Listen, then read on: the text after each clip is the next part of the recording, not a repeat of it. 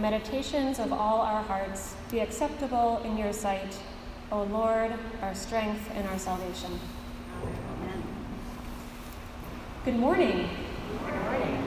My name is Allegra, and I'm serving this year as the ministry assistant here at All Saints Church.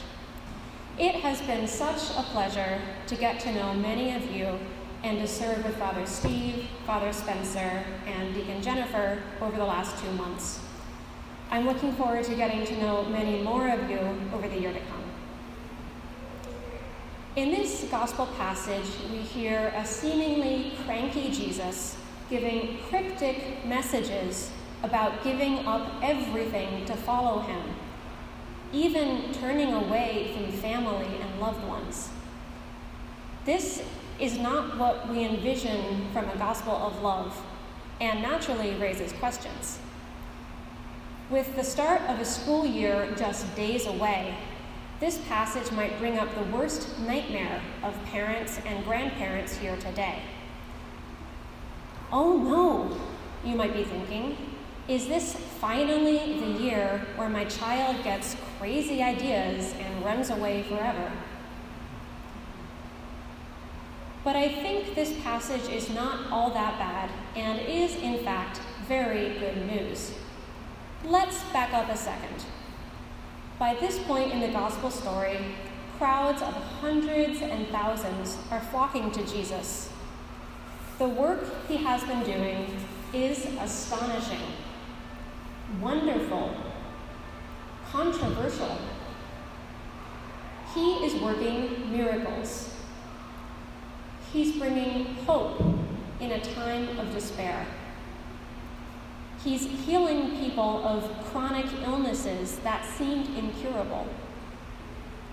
He's walking and talking love and liberation in a time of violence and oppression. Hundreds, if not thousands, have sought Jesus out because of hope for healing, spiritual inspiration, due to curiosity, maybe due to his popularity. On this day, a large crowd has come to him, and he turns around and gives them a reality check. The question here is, what does it really take to follow Jesus? Not to follow just any popular teacher or inspirational speaker where you can maybe show up and listen to a nice talk, give a donation, and then go home feeling more spiritual for a day or two. But to follow him, to follow Jesus, whose presence and healing power is the full, loving, transformative power of God. Let's look again at what Jesus has said about following him elsewhere in the Gospels. He taught to set aside the pressures of false ego and tune into the voice of the Spirit through the heart. He taught to disregard status and social role, to care for people in distress, to avoid love of money and addiction to power. He taught letting go of our binding attachments and letting love and truth flourish. I think these are reminders we too can benefit from. What is getting in our way in following Jesus? What's getting in our way in following the path of the heart? There's so much in our culture that leads us away from the path of love and tells us that disregard for others is okay, that focusing on our own personal gain, personal advancement, personal comfort is the point. These messages permeate our culture, our education, even our own minds. And even when we're trying to walk a spiritual path, it can be so hard to get away from them. But courage and honest reflection and prayer can help us move past where we're stuck into a more free way of being. Where are we taking for granted family norms? Norms in our workplace or in our friend group that deep down just don't sit right?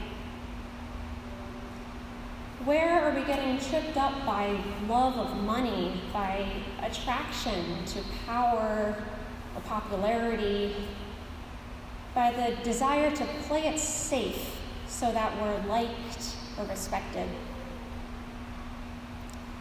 Where are we keeping quiet with someone we care about instead of expressing our real disagreements or our real concern for them? These are natural desires, but we can get trapped in them, trapped by them, without close and honest reflection. Jesus invites each of us into deeper freedom so that each day we can hear and respond to the Spirit speaking through us. What will it take for you and for me to more deeply surrender to the work God is doing in us? What small adjustments or big adjustments are calling out to us to live more fully on the path of love, commitment, and transformation God is leading each one of us on? Sometimes following the path of the heart leads us away from previous roles or relationships, life paths. But sometimes it leads us back to a transformed, renewed relationship with the very people or places we came from. In my case, I never thought I would move back to New York. I love quiet nature places. Yet my path of the heart led me back here.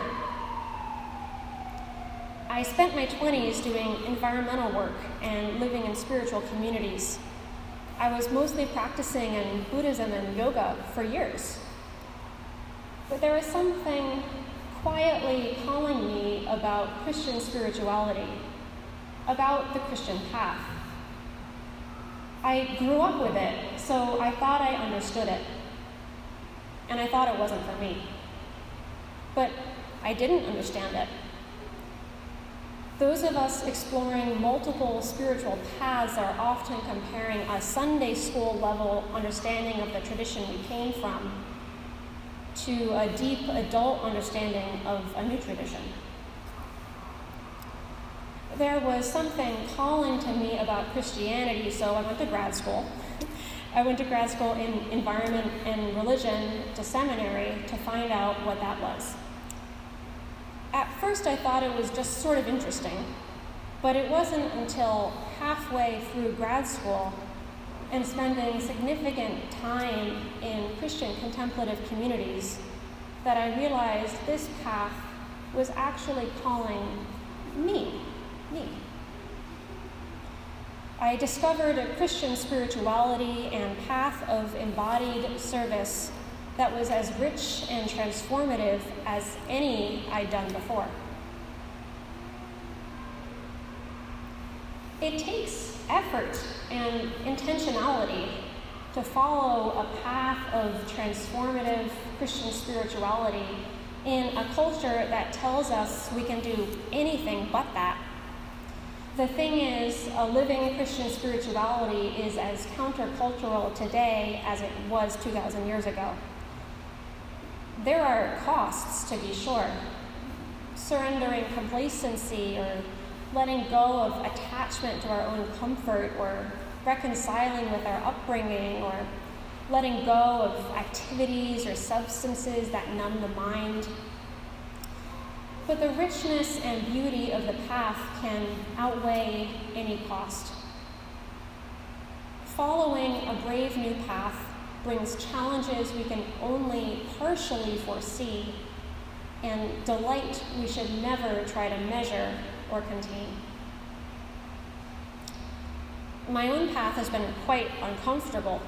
As much as I love quiet nature places, inspired by Jesus' ministry, I felt drawn to a denser relationship with humanity and human suffering. I began working in hospital chaplaincy in Connecticut and moved back to New York this summer to deepen that practice. Hospital chaplaincy is not easy work. The brokenness of our society, the way it creates suffering, is amplified in the hospital. It's hard to be amidst this much suffering on a daily basis. The work of showing up with compassion in this setting is both kind of awful and deeply wonderful. In your discomfort, in my discomfort, in our discomfort together, we can't help but connect through the heart. And sometimes there, the Spirit sings. The truth is, I don't really like cities and I don't really like hospitals. Both of them are loud and crowded, and everyone is kind of irritated at everybody else. But I think that's okay.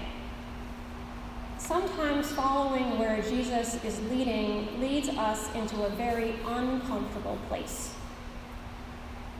When I was considering moving here, I often meditated on a quote by Christian writer Henri Nouwen on the calling of the heart. And in this quote, I think he's reflecting on his own calling and on his sense of who Jesus is.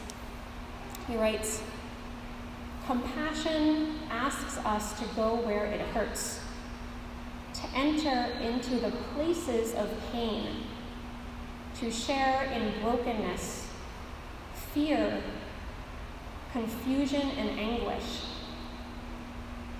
Compassion means full immersion in the condition of being human."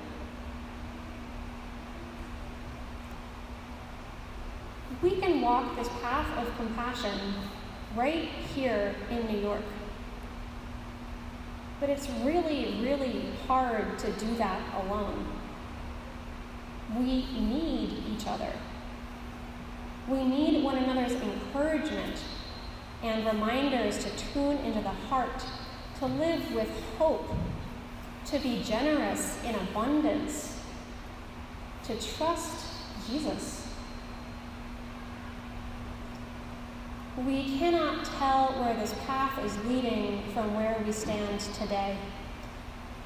Our life path, our spiritual path, is not like a building, and it's not like a war. Our walk with God is not something you can measure, plan, or budget. It's full of the unexpected. It's full of twists and turns that shake us up and leave us breathless. We are clay in the hands of the great potter, who has never and will never let us go. Amen.